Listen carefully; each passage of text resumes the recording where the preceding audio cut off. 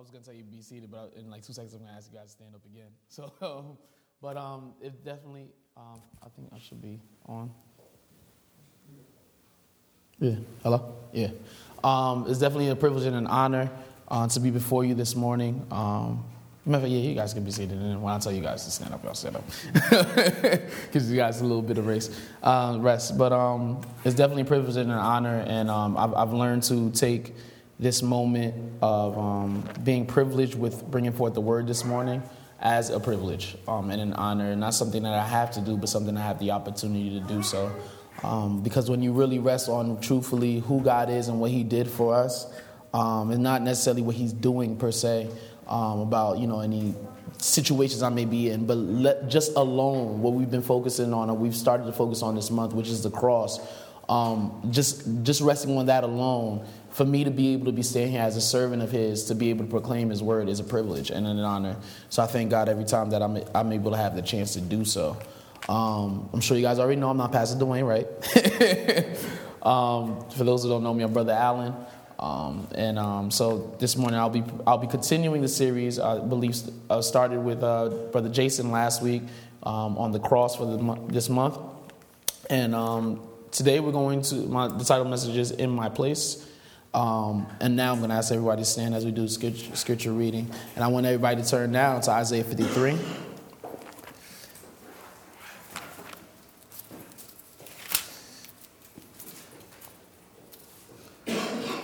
If you don't have a Bible, there's Bibles in the back. Looks like everybody got one today, or all right, Isaiah 53.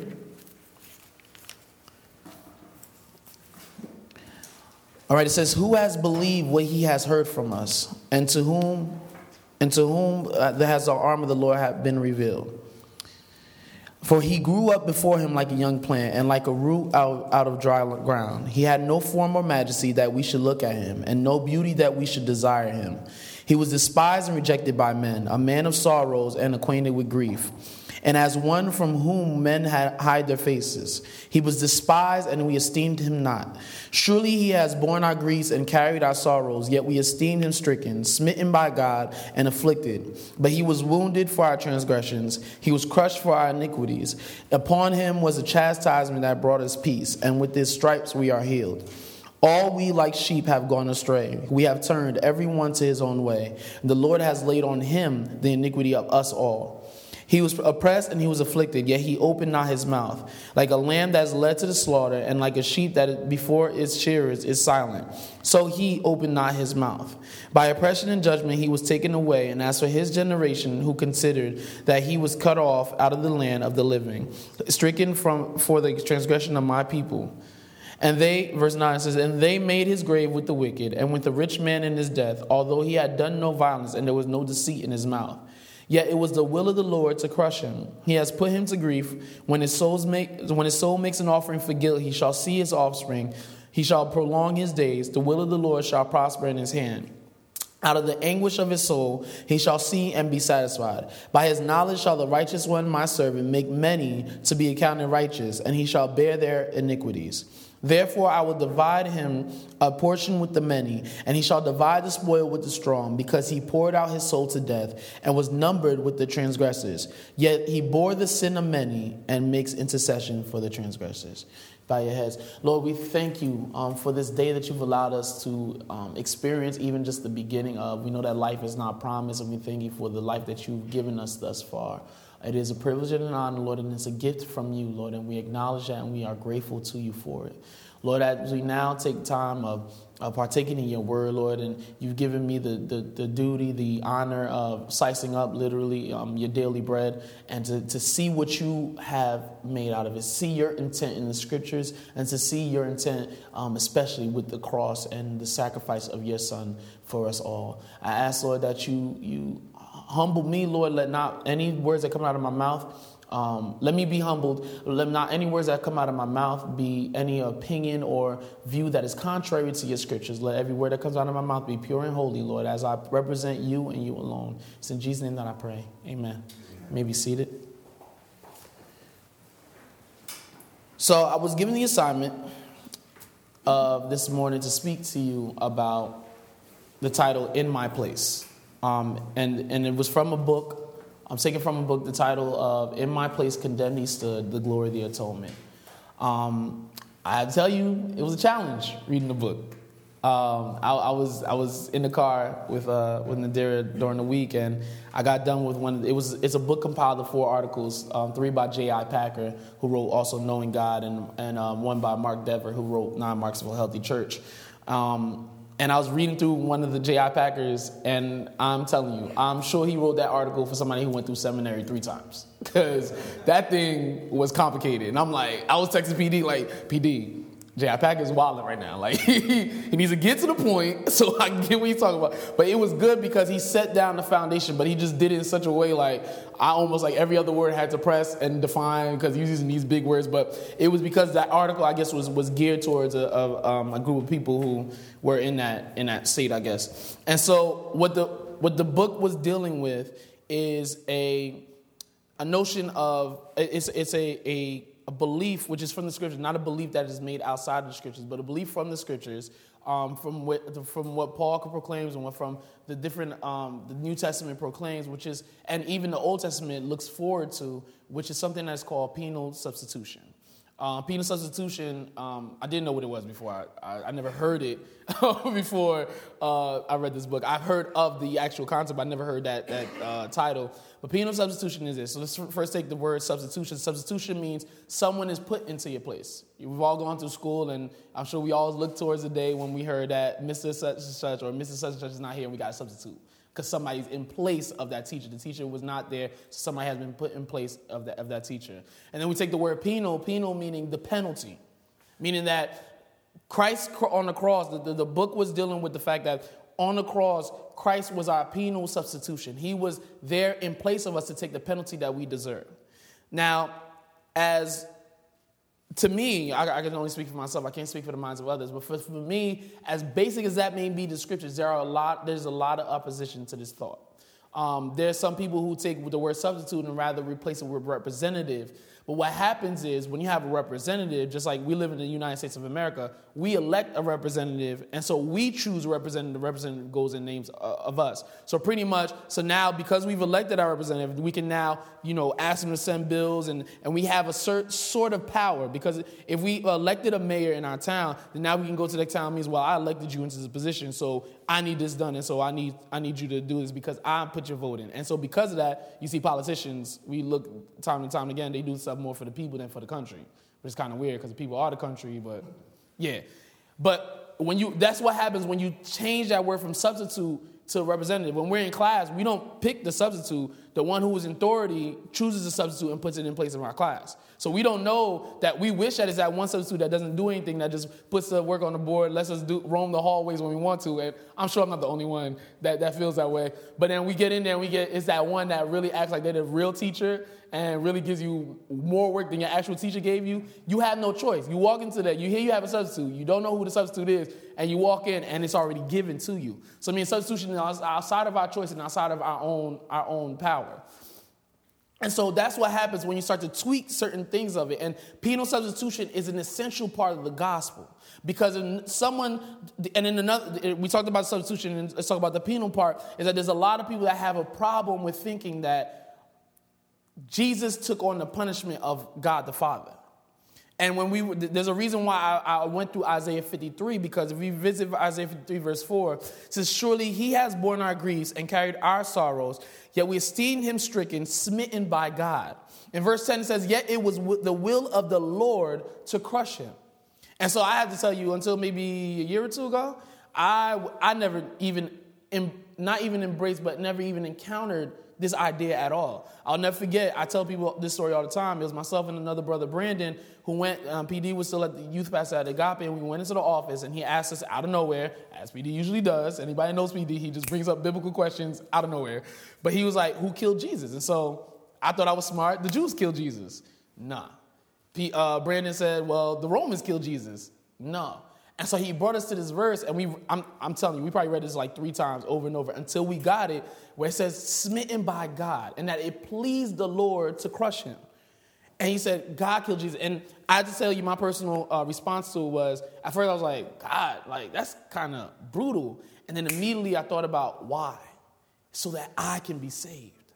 And when you think about that, and we're going to talk deeper into that as we go on with the message, but that it shows his love, that he would sacrifice, literally sacrifice, not just give up his son to be sacrificed, but literally himself sacrifice his son for us. It's crazy. It's crazy, but it's an amazing God that we serve. And so let's go into the message of, we have to understand first and foremost that it was by no accident that Christ died.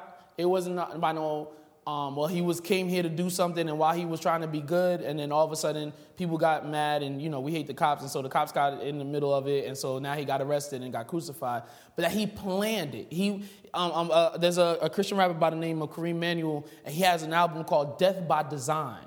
And even, I believe it's in Mark 9, where Jesus says that no one takes my life, but anyone who takes my life is because I've given them authority to do so. So meaning he had power through it all. And he even told Pilate almost the same thing to his face. He says, you can't have me dead unless somebody gave you authority to do so. And so we see that Jesus had that in his mind. Once he had that conversation with the disciples of, who do they say that I am? And when Peter revealed that he said that he is the Son of God, then from then on you see that now he's revealing to the disciples that I have come to die and in 3 days resurrect. So meaning it was already in plan. And so we have to understand that it wasn't by no accident. And so because this has to be the foundation, before we even talk about him coming to die in our place, we have to understand that his death wasn't by accident. It was by design. It was by plan. Let's talk about the gospel message. No version of the gospel message goes deeper than that which declares man's root problem before God to be his sin, meaning man's sin, which evokes wrath. And God's basic provision for man to be propitiation. Propitiation means the satisfaction, in this case, the satisfaction of the wrath of God, which out of wrath brings peace. Some versions of the gospel, indeed, are open to blame because they never get down to this level. We have all heard the gospel presented as God's triumphant answer to human problems of our relation with ourselves and our fellow humans in our environment. Well, there is no doubt that the gospel does bring a solution to these problems, but it does so by first solving a deeper problem, the deepest of all human problems, the problem of man's relation with his maker. And unless we make it plain that the solution of these former problems depends on the settling of this latter one, we are misrepresenting the message and becoming false witnesses of God. For a half-truth presented as if it were the whole truth becomes something of a falsehood by that very fact. No reader of the New Testament can miss this fact that it knows all about our human problems: fear, moral cowardice, illness of body and mind, loneliness, insecurity, hopelessness, despair, cruelty, abuse of power, and the rest. But equally, no reader of the New Testament can miss the fact that it resolves all these problems, one way or another, into the fundamental problem of sin against God. I've heard opposition so much when it's been presented to people like in leadership or preachers or pastors, that the cross should be at the center of every message. And the thing is, people limit it to believe, well, if the cross is about the message, you expect me to preach the cross every Sunday, as if there's such a limit of a message with the cross. But what I just read said is that through what happened at the cross, which was dealing with our biggest problem, because I think it was C.J. Mahaney said that the greatest problem of every man, whether they know it or not, is the greatest need of every man, whether they know it or not, is forgiveness for their sin. So meaning we have a lot of people they'll rather take Sundays and they'll talk about these issues. And I'm not saying those issues shouldn't be addressed, but we have to understand that these issues are only solved in light of the cross. Meaning that even if we handle, I have this analogy when it comes to, when you read the book of Romans, you see that Paul addresses sin in the singular and sins in the plural. And what I've been taught is that he's sometimes addressing the nature of sin, and in the sin also he's addressing the sins that we commit. And so what happens is we've all, and we're going to go deeper into that, we've all been condemned under the law of God by not only by the sins that we commit, but the nature of sin which is in us because of what happened in the garden. And so what happens is we have a lot of people who want to deal with the symptoms. Like if I have a cold, for instance, and I start sneezing and coughing, I go to CVS. For anybody that's in medical, I know Christina just finished school, she's in nursing. In 2013, there was no cure for the common cold. I don't know if you guys knew that. Sudafed and Robitussin don't do it. They are all symptom suppressors. And so what happens is when I go to CVS and I want to go to Walgreens and I buy the Sudafed and I buy the Mucinex and I buy all these things, they are to suppress a symptom. So if I told you I had a cold and I just went and took medicine, you still want to drink out of the same cup as me because I'm still sick. Although the symptoms are not showing forth, I am still sick. And so what happens is we deal with the symptoms, but we don't deal with the actual sickness, which is the disease, which is the cold. In the same way, we have a lot of times we in the church as not to say as a whole, but mainstream Christianity these days are dealing more with the symptoms than the sickness. We're dealing with what are the results of our nature of sin, which is the committing of sins, which is the cruelty and the things that we do to each other. But really, that comes out of the disease that we have all been born with, which is sin, which is the nature of sin, which can only be cured by the cross, which can only be cured by the blood of Jesus. So we can keep doing this Sudafed and Robitussin and preaching, which is great, but after a while, the sin is going to come back up because the disease hasn't been dealt with.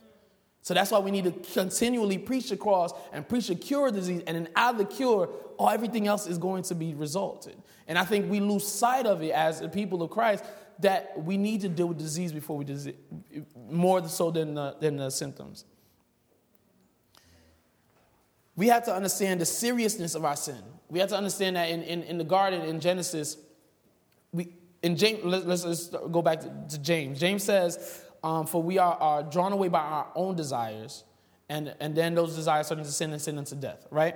So meaning James tells us the idea that the temptations that we fall under are out of our own desires. Satan doesn't, the enemy or temptation doesn't come with something brand new that you never heard of or you never felt at all to bring to you in order to tempt you, but he takes at your own desires that you already have. A lot of times the temptations and the things that we fall into is because deep inside there is the desire for that, whether it be pride, whether it be for sexual sins, whatever it is, but that little inkling, he worked on it to temptation to make it even worse for us to fall into the sin. You get me? There's nothing brand new in us. So in the garden, it was presenting very clearly to Eve and Adam, who was with her, as we see in verse 7, in Genesis 3, verse 7, that by eating the fruit, you will become like God. So meaning the sin in the garden wasn't just I had apples and bananas and oranges, and I just want to try a new fruit. But it was, God, I want to relinquish the authority that you have over me. Because God gave Adam authority over everything over this earth. He gave dominion over the earth. He told him to be fruitful and multiply. This guy was naming all the animals. He was naming all the fruits. Everything that we're eating and we're calling now, the dog that we have at home, the cat that we have at home, the tigers that we're scared of, the lions that we look at Lion King. Everything was named by Adam. He was given that authority. And so he's saying to God, that declaration was, God, you've given me dominion over everything except for you, and that's still not enough. So sin entered in not just because we just wanted to try something different, but because we wanted the authority like God. We wanted to be like God. And a Christian rabbi by the name of Dwayne Triumph said, but if you are like the Most High, then he's no longer the Most High. The Twin Towers, you couldn't say one tower was the tallest, if they were the tallest buildings of the world, you couldn't say one tower was the tallest building of the world. You had to say both of them were the tallest building of the world because they both were the same height. And so you had to address them as equals. And so if anybody knows God, there is none equal to God. None can be equal to God. He is the God. There was no God before him. There will be no God after him. And so our sin birthed out of rejection of the authority of God. And so if we read, I'm sure we've seen movies in medieval times. I'm sure we've read stories of medieval times. And kings, I'm talking about man and flesh and blood kings, didn't take that. If you came into the castle of the king and tried to take his authority, literally off with your head. And so the King of Kings, the Lord of Lords, is almost as if when I look at the normal human reaction to sin against God, it's almost as if we think he's supposed to be a little bit softer than what we've seen in human kings. As if he's supposed to just let things rock. Like, just, that's okay. I'm going to let you do that. But he is the King of Kings, the Lord of Lords, the one who deserves all glory, the one who deserves all submission to, because he is the king that made kings king. And so there's John Piper has a quote that says, he says, the seriousness of an insult rises with the dignity of the one insulted. And so I was thinking about this quote when I first read it, and I thought about how we're more scared of getting in trouble with the principal than the teacher. We're more scared of being pulled over by a state trooper than a township cop. We're more scared of getting in trouble when, let's say in church-wise, we're more scared of getting in trouble with the pastor than we are the deacon. Or at work, we're more scared of getting in trouble with the district manager than your own branch manager. And so what happens is the height of the authority, the height of the insult, or the even from our side, our perspective of it, the height of the fear of being in trouble goes up with the height of the authority of the person. But as I'm a visual person, as you will learn. But, so I see it's like a line graph, the height of the position and the height of my fear. So it keeps going up. But for some reason, as I observe us, when it gets to God, who is the King of Kings, who is the Lord of Lords, who is the ones that created the ones that we're afraid of, it plummets down to zero because we sin and we don't care. As a matter of fact, I was talking about, I was on Twitter, and sometimes I get my little Twitter rants, and I was talking about fellowship, and I was talking about even when we come together, it's easier to glorify sin than it is to talk about the Word of God. It's easier to get around and talk about what you did with old girl last night than it is to talk about with the scripture that you read during your devotion time. Right or wrong? It's easier to talk about, coming together and getting 5 on it, and rather than getting together and let's go to this worship service at this church around the corner. This is right. It's easier to do so, and we have no problem with those conversations. We'll sit there and we'll laugh it up, everything, play Xbox, and act like nothing happened. But sometimes But when we come to have even the desire of talking, it's like we have to even fight the uphill battle of even presenting the topic of the Word of God. And so I'm like, where in this line graph does it even begin to descend, or does it just come just a straight line down when it comes to God? And so we end up fearing man more than we're fearing God. But we have to understand that our sin is an offense over the Creator.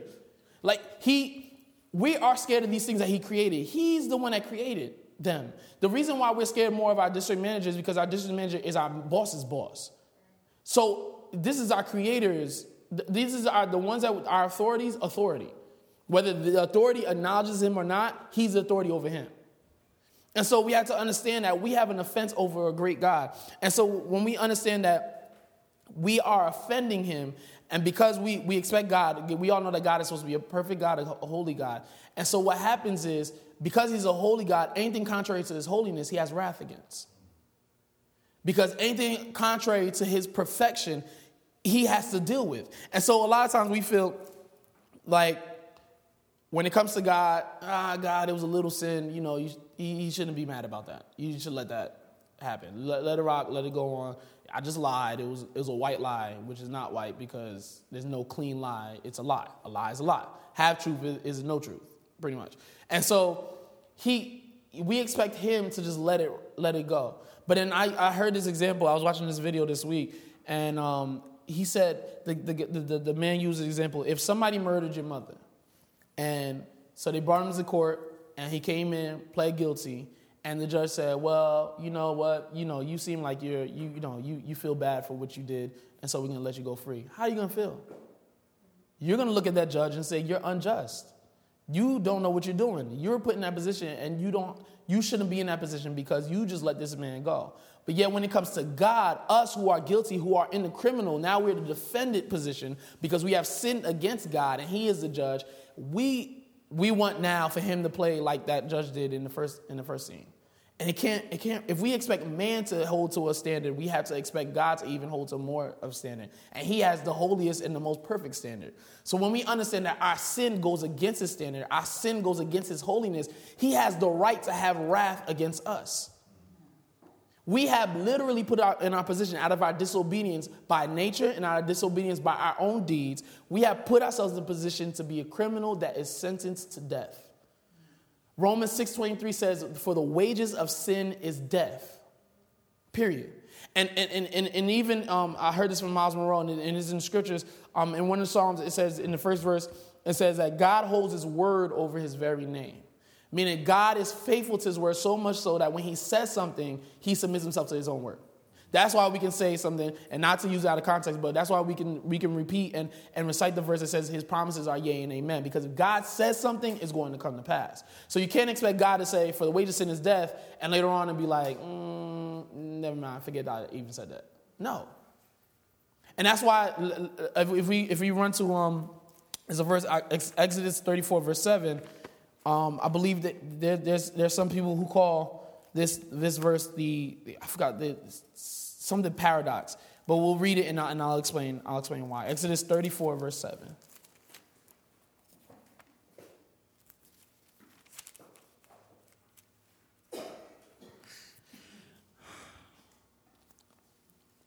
As a matter of fact, let's start from verse 6.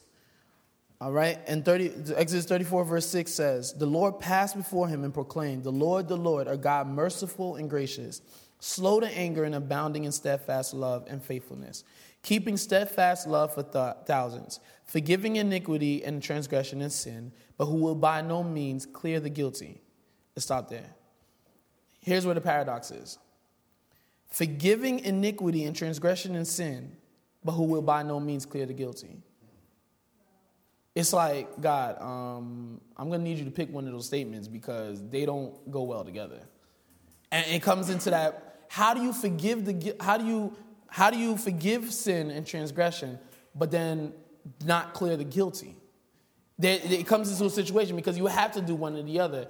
I can't stand before a judge and he says, well, I'm going to forgive you of your crime, but I can't let any guilty go away. In my mind, I'm going to jail. Like, that's what you're trying to tell me. In a nice way, you're trying to tell me I'm going to jail. But yet we know, and our faith stands on the fact that we are free from the chains of sin. We are free from the chains of bondage. So how do we get to this position if this is a God who is faithful to his word, has said that he will not let the guilty be cleared? First, before we understand that real quick, is that we have to understand that we have one of the main needs that we have is peace with God. We talk about the peace of God, but we can't have peace of God before we have peace with God. And I think people don't understand that Romans 5 says that we were enemies with God.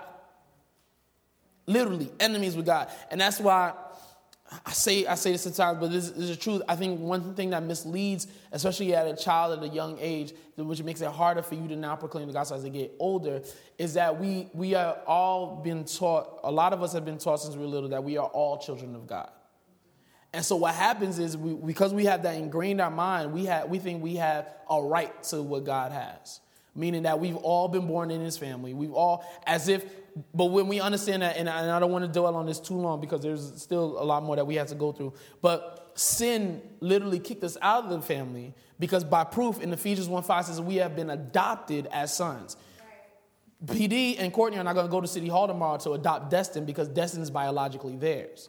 But if Destin has, for some reason, whatever it may be, has been kicked out of the family legally by paper, they have to now tomorrow go to City Hall and adopt them back. So because sin was a legal offense, one of the repercussions of it was that we have, because of that, been kicked out of the family of God, and we are only adopted through the Son, Jesus Christ. Amen? Y'all with me? All right. Because I want to stay there but I want to move on. So we have to understand, if God were not just, there would be no demand for his son to suffer and die. And if God were not loving, there would be no willingness for his son to suffer and die. But God is both just and loving. Therefore, love is willing to meet the demands of his justice. We have to understand that, I think I went just a little bit ahead, but it's going to be good there. So we have this paradox of, he forgives the transgression and the sins of all, but he doesn't let them go guilty. So what happens is we get right to where the title of the message goes is someone had to stand in our place so that way they can take the position of the guilty and those who are guilty can take the position of the innocent. But the thing is, no guilty person can stand in the guilty's place because that's already your place. I use this example a lot is if I owe Macy's money and I'm in debt with Macy's, I can go to PD and be like, all right, PD, I see that you owe money. You know what? I'm going to give everything I had to pay your debt because even when his debt is paid, I still have a debt to be paid to Macy's. You get me? So meaning no one with debt already could come into the place of somebody with debt because then you can't really, there still needs to be something to be paid for. And I use the example, if I die Romans 5, let's run there real quick. Romans 5.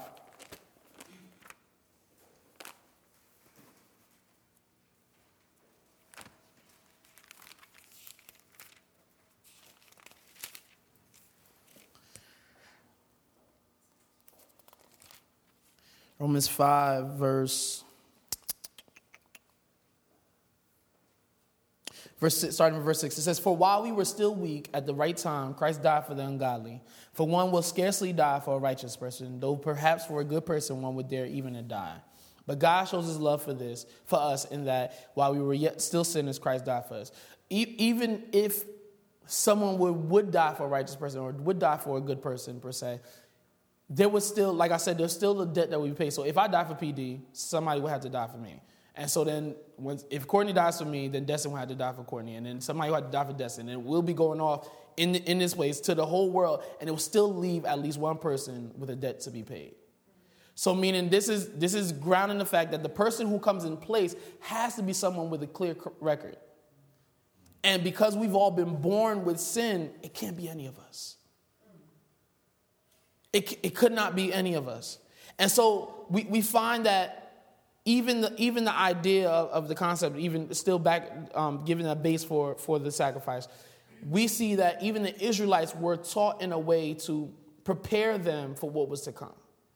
If you look in Passover, the idea of substitution is not new, because in Passover, when the Israelites were in Egypt, and so the last plague where God was going to put on Egypt was that he's going to kill all the firstborn sons, and it was also including away from the condition that I'm about to give, but also including even Israelites' first sons were also on the line too.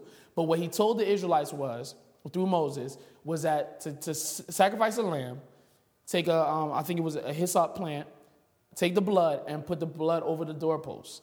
And so the angel of death, and this is another thing tying to the first thing where I had challenges when I was younger, is that the angel of death didn't make sense to me. And this is where, when I understood that God was a God of, not only was he a God of love, but he was a God of wrath also, where I understood that it was God's work even that night, that his judgment was coming in the past in Egypt. And because when I was younger and I didn't understand these things, it was hard to accept. It was like, well, was it God? Was it Satan? Because what I was being taught was anything bad is Satan, or anything that seems bad is Satan, and anything that seems good is God. But even those things that seem bad are good. All things work together for the good of those who love him, according to his purpose. That's where the challenge comes, according to his purpose. And so, not to go too much on a tangent, but you see that the blood of the lamb was put on the doorpost. And so what happens is, the idea of substitution is, in every house in where the Israels were, there was either a dead lamb or a dead son. So meaning where there was the dead lamb stood in substitution to the dead son. That's why this idea of substitution is nothing foreign. God was already instilling it in their minds, even though they didn't realize, they might have not even realized it, but he was already instilling it in their minds, even in the times of Israel. And we've already talked about here, and I kind of put a little tweak to what PD said, but just a little bit. But we already see that the whole Bible talks about redemption. The Old Testament is redemption announced, the Gospel is redemption accomplished, and the New Testament from Acts to Revelation is redemption applied. And so we have to understand that these things that God was doing in Israel was a way of foreshadowing what Christ was going to do. Because even in the garden, he was already professing Christ was going to come. When he said that to the serpent, that you will bruise his heel, but he will crush your head. And that's why, on a tangent, and this may be wrong, that's why I believe that it's not our job to crush the devil's head, because it's already been crushed. The seed, not the seeds, the seed, which is Christ, will crush the head of Satan. So meaning it's already been crushed on the cross. I don't know about you, but that's liberating to me. Because it's a lot of work sometimes for me to get up and have to think about crushing on the devil's head. But when I understand that his head is already crushed, see, the enemy takes advantage of those who don't realize or don't put on the forefront of their mind that his head is already crushed. And so when you remind yourself constantly that his head was crushed at Calvary, that he has no power over you. I'm sorry. So the blood on the post was a sign of Christ to come. And so even the Day of Atonement was Leviticus 16, which was a yearly sacrifice by Israel. It was what exactly happened was very, very significant. They would take 2 goats. And the first goat, what would happen is the person who would present the goats would pray over the head of the goat, which was a symbolic of their transferring of the man's sin to the goat. The first goat will be sacrificed and killed. So meaning that's the type of the lamb that was slain for the sin of the world. What was done with the second one is a type of the effect of the sin because of the atonement, which is that the second goat was then driven out of the camp, far, far away. So meaning because of the sacrifice of the lamb, our sins are driven away. And so these things were pointing to the fact that there will be an ultimate lamb that will die for us where we won't have to do these things. Because the fact that you have to do this every year, whether you sin or you sin, even though we sin, but even no matter what the state of Israel was, they had to do this. So meaning it wasn't doing anything but reminding them of their sin. Because the lambs and the goats couldn't do anything for their sin. The lambs and the goats was pretty much a remembrance that we are by nature sinful, and we are looking forward to, for them, the cross, which is the ultimate lamb that will be sacrificed for the sins that we have been born in. And so the Day of Atonement was another thing to look forward to the cross. And so we see now that Christ has come, that he has come to propitiate the wrath of God, to satisfy the wrath of God. Because of the sin that we committed, we have now invoked the wrath of God. And so now someone has to come into place so that way we can go to Exodus 34 verse 7 and make it make sense. See it make sense, where he can forgive the transgressors and not let the guilty go free. And so we see that Christ, who is the Son of the Godhead, comes down, he who knew no sin. In 2 Corinthians, let's go there real quick.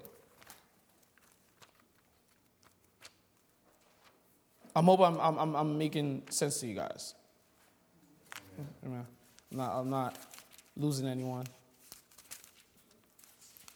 2 Corinthians 5, verse 21. It says, for our sake he being Christ, he being the Father, for our sake he made him being Christ, to be sin who knew no sin, so that in him we might become the righteousness of God. And from there, I make this quote just a little not an embellishment of taking it away, but that he who knew no sin became sin, so that we who knew no righteousness could become righteous. He took our place. He literally put on and he satisfied the wrath that we invoke. Understand this. He was the Son of the Godhead. He had no reason to be treated as if he sinned, because he never sinned. You see the scriptures say that he knew no sin because he was in God, holy, but yet he came down in the flesh of man and died for us, so that now we can attain the righteousness through him.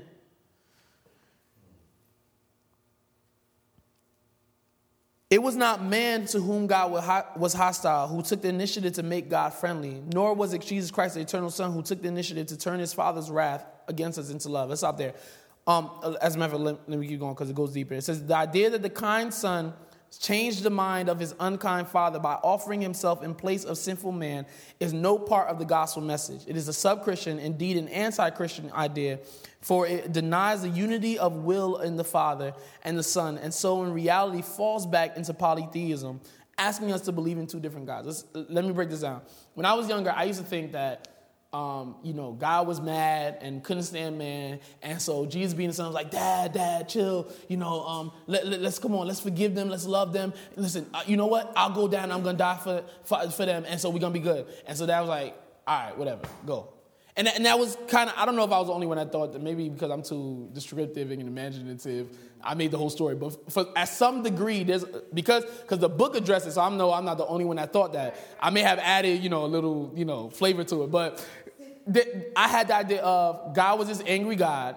The Father was this angry God. He was upset with us. He was done with us. And Jesus came and was a nice one and was like, listen, God, just give them one more chance. I'm going to die for them, and it's going to be all good. But what happens is it takes us into the thought of not the triune God, but that there are three different gods. Because if two of them are contrary to each other, that means they must be two separate entities. And so it divides the idea of a unity in the Trinity. So meaning it was out of the mutual love of the Father and the Son that the sacrifice was made. First point about propitiation. Hold on. The basic description of the saving death of Christ in the Bible is as a propitiation. That is, as that which quenched God's wrath against us by obliterating our sins from his sight.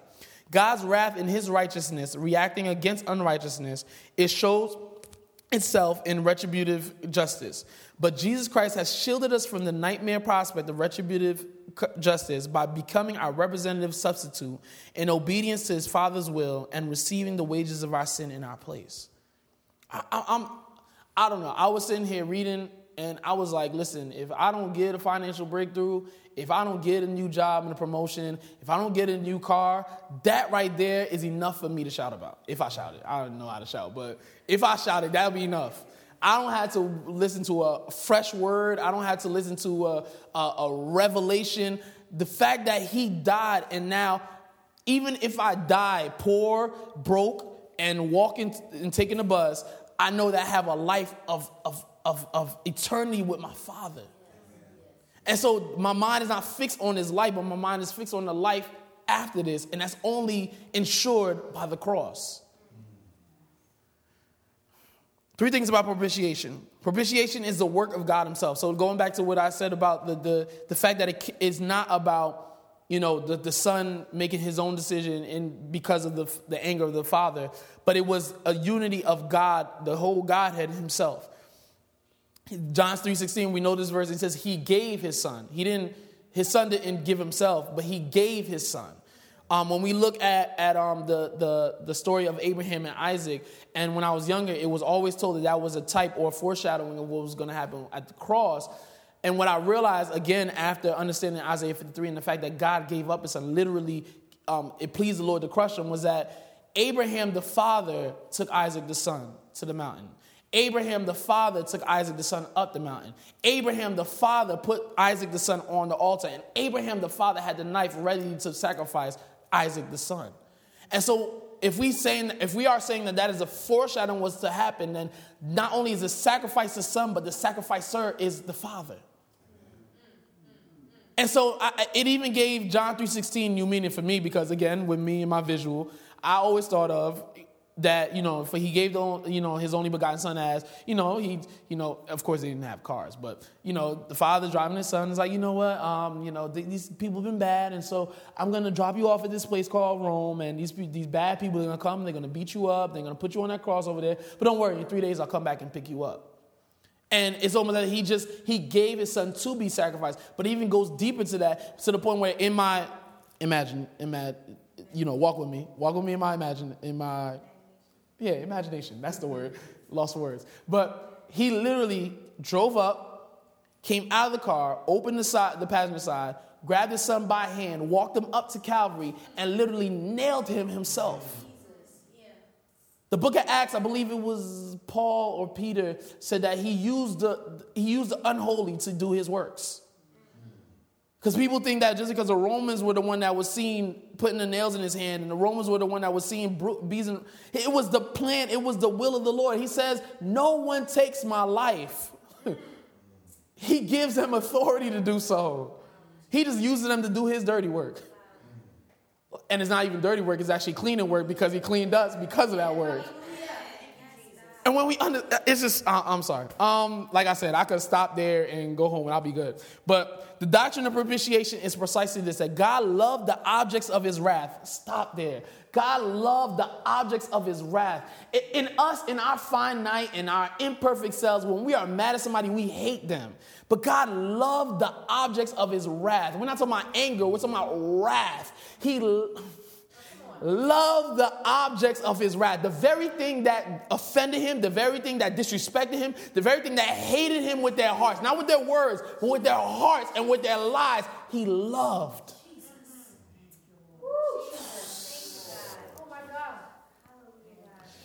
He loved the objects of his wrath so much that he gave his own son, to the end that he by his blood should make provision for the removal of his wrath. So when we're angry at somebody, we look more so to remove the person. But God, being the perfect God and the holy God, instead of removing the person, he removed his wrath. Oh, my Jesus. Who are we? He could have easily, and he's done it before. The ark, he obliterated people, but he made a promise to Noah that I will never put a flood on this earth anymore. Why? And I believe it's out of the love of his people, even in spite of their sin. Even back then in Genesis, he loved the people that were drowning in the sea. And I believe that God, because of his love, instead of me dealing with the people, I'm going to deal with my wrath and put my son in the place. Ah, my gosh.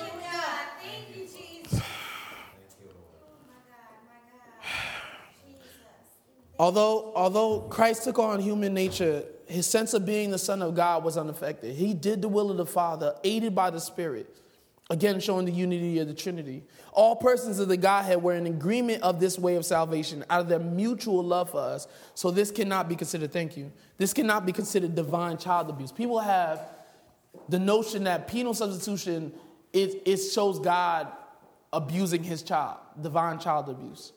But again, we show that it was their mutual love. Christ in the garden, I was listening to Tim Keller. He said it's almost as if in the Garden of Gethsemane, the Father brings before Christ, the Son, a choice. Because Christ comes and he's praying. He says, Lord, if this cup shall pass from me, let it be. But not my will, but yours be done. Meaning he had the choice in that garden to choose not to. But he chose not to do his will, but the will of the Father. And I'm not talking about his will in the Son. And again, that might distress what I just said. But I'm talking about in the flesh. Oh, my gosh. All right. Propitiation was made by the death of Jesus Christ. We have to understand this is the reason why the cross is at the center, not just not necessarily the life of Jesus Christ. Because his life, it showed us a lot of things, but our propitiation, our salvation, comes from his death. Yeah. The blood isn't important because he bled, but the blood is important because he bled to death. Yeah. Jesus. Because if he just bled, I'm sure he was a carpenter. He probably got a couple cuts while he was a kid. So we could have been saved from when he was 12 years old. Yeah. But our salvation rests when he bled to death. When Paul tells us, when Paul tells us that God set forth Jesus to be a propitiation by his blood, his point is that what quenched God's wrath and so redeemed us from death was not Jesus' life or teaching, not his moral perfection or his fidelity to the Father as such, but the shedding of his blood in death. When Christ died, he became the curse for us. Galatians 3, verse 13. I'm going to read it for the sake of time. I know time is pressing on us. Galatians 3, verse 13 says quickly, Christ redeemed us from the curse of the law by becoming a curse for us. For it is written, curses everyone who was hanged on the tree. Understand this. This is the eternal Son who dwelt for eternity before. We're talking about prior to Calvary.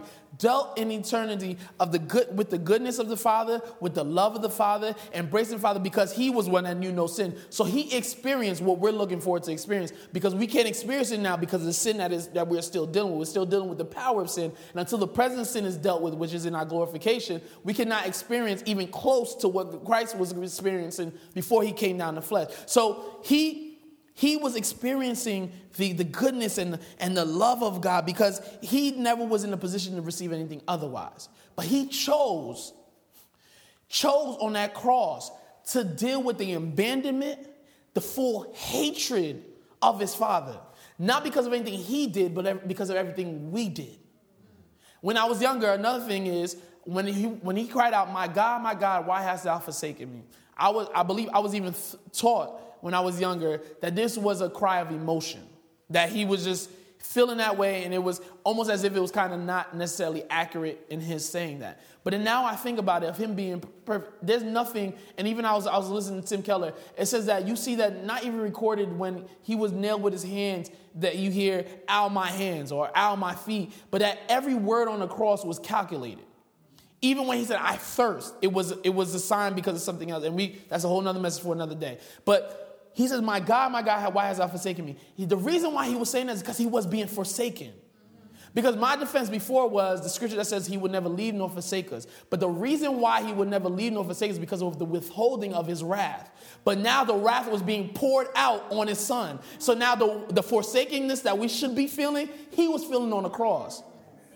The one who spent eternity with the Father in his love and his embrace He knew nothing of the feeling of being abandoned by the Father because he always dwelt with the Father.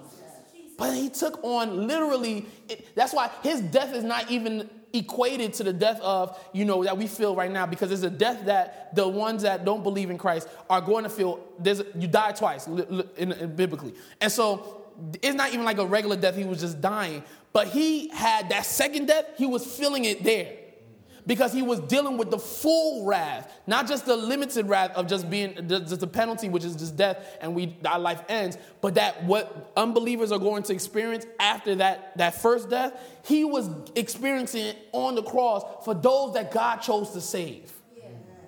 So that those who God is saving will never have to feel that. Willingly. I think that's a key word. Willingly. He wasn't forced. The one who experienced, we get rich and we don't want to live in the hood anymore. That's right. We don't want anything to do with the hood anymore. We don't want to drive Pontiacs no more. We want to drive Mercedes-Benz and Bentleys all day long. We don't want to even downgrade. But the biggest downgrade is the King of Kings, the Lord of Lords, the Son of the Godhead, to come down in the flesh of man who was created, not only created, but offended the very person of God. He came down in their form to die for them, to experience death, which was not accounted to him, which was not his penalty. He knew no death before the death that he died here, because all he was life. He came down and died to death and experienced literally the hell that we were supposed to go through. Yeah. Willingly. That's why things like the showing example, and I'm going to keep going because there's a last point that I really want to hit on, and I'm going to let you guys go home. But that's why the key example of it are those people who choose, because of ministry, to go and live in the urban areas in order to evangelize. Because it's almost an example of how Christ literally humbled himself to come down in man's form to die for us. And so because they are able to live in better places, but because for the sake of Christ, they will come into live into urban areas and to live lower than their means. We talk about Francis Chan, who downgraded his house and opened his house to people who are homeless and all these people. And it's an example or a picture of what Christ did for us. Whew, I could stay there, but I won't. Propitiation manifests God's righteousness. The word declare, the cross was a public declaration of God's righteousness. The word declare implies a public display. Paul's point is that the public spectacle of propitiation at the cross was a public manifestation, not merely of justifying mercy on God's part, but of righteousness and justice as the basis of a justifying mercy. If as happens, humans do evil, understand this, if humans do evil and the judge of all the earth continues to do them good, can he be as concerned about morality and godliness, the distinction between right and wrong in the lives of his creatures as he formerly appeared to be, and as perfect justice would seem to require? Indeed, if he allows sinners to continue unpunished, does he not himself come short of the perfection in his office as judge of the world? He had to deal with our sins. He had to, because if he didn't, it would take away from his own character. So on the cross, our sins have been punished. The wheel of retribution has turned. The judgment has been inflicted for our godliness, but on Jesus, the Lamb of God, standing in our place.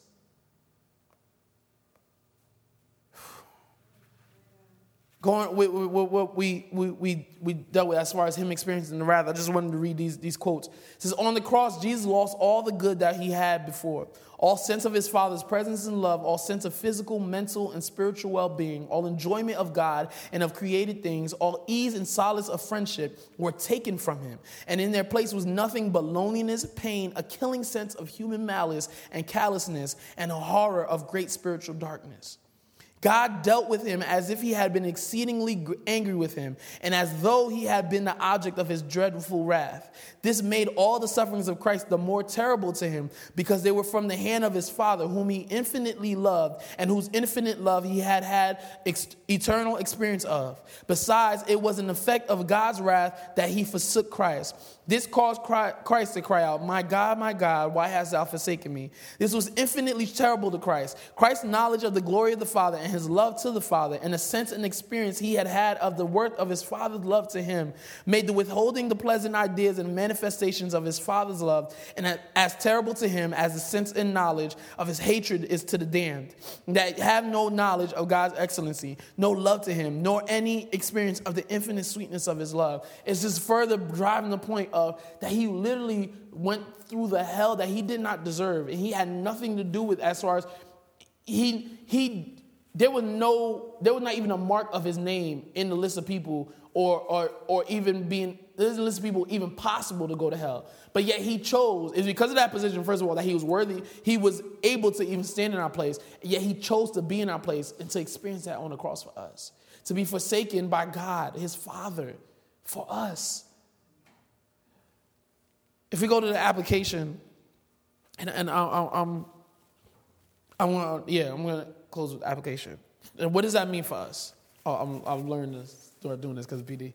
But first and foremost, we have to address the two classes of people because we can't live in thinking that everyone here is saved. Everyone here has given their life and surrendered to Christ. To the unsaved, the benefits of this substitution are not attainable unless you are born again. You must repent of your sin and trust solely in the Lord Jesus Christ. So meaning all this that we just talked about, the propitiation for your sins, it means nothing if you're not born again. And that's truth. I'm not going to act like it's attainable to everyone. I'm not going to act like no matter what you do in your life, you're saved. That's another belief of universalism, which is against the Bible. But to the saved, there are 5 applications real quick that I want to go through. Number 1, put the source of your joy in the cross, not in anything else. Not even in the blessings that God has given you today, not even in the house that you're living in, the fact that he keeps you healthy, but in the source of your joy is in the cross. Because out of the cross, everything else comes together. Amen. Number 2, recognize that victory has already been won at the cross. Stop looking forward to victory and look back at the victory already won. When you're going through troubles, the victory has already been won. Again, Satan's head has already been crushed. There's already been victory won for you, so walk in that. Number 3, stop beating yourself up because of your sin. Like PD said, I think 2 weeks ago on Resurrection Sunday, he says if you believe that what you've done cannot be forgiven, you're saying that what Christ did on the cross is not enough, that he needs to go up there a second time. And you're degrading his sacrifice. Number 4, understand that the only thing in life that you deserve is death. Christ took that and in return gave you life and life more abundantly. Live in gratitude of that. Number 5, share this good news with those who are lost so that they too can partake in the blessing of the cross. I said, everybody bow their heads. Lord, I thank you for this time that you've allowed us to partake of your word. Lord, I ask, Lord, that the seeds that you have planted, Lord, be into fertile soil, Lord, that someone else comes toward them and that you bring forth the growth, Lord. I ask, Lord, that if there are hearts of stones, Lord, that you are reaching out to turn into hearts of flesh, Lord, that I pray, Lord, that I have been used as a worthy vessel of yours to be able to bring forth the gospel, Lord, which is the power of salvation. And I thank you for that gospel, Lord, for giving us a chance because of your sacrifice, because of putting your son in our place, Lord, that we now can attain salvation through you and now be reconciled to you, Lord. Where we were once enemies, Lord, we can become friends and sons and daughters of you, Lord. We thank you, Lord, for the blood, not just the dripping blood, but the emptying blood of the body of Christ that brought us salvation. That through no one else's blood, but only through his, that we can attain that, Lord. So I thank you, Lord, for those who are praising you for that, because we've already answered your call, and that we've already repented, Lord, and are constantly repenting of even the sins we've been committing, Lord, in light of the fact that we are looking forward and we are staying reconciled to you and looking forward to an eternal life with you, Lord. If there's anybody here, Lord, who has not repented to you, Lord, I ask, Lord, that you turn those hearts of stone into hearts of flesh, Lord, that they may see the gospel, Lord, see that you have come and to die for your people, Lord, and that, Lord, that you are calling at the cross, Lord, for us to come to the cross, see the blood, see the sacrifice that has been paid for us, Lord, and in light of that, walk in light of that, Lord. And so I thank you. I praise you, Lord. I ask, Lord, that you continue to let us meditate on the cross, Lord, as we go through the rest of this month, Lord, and even the rest of our days, period, even on our own, Lord, resting on the victory that was won on the cross. So we thank you, Lord, for putting your son in our place. It's in Jesus' name that I pray. Amen.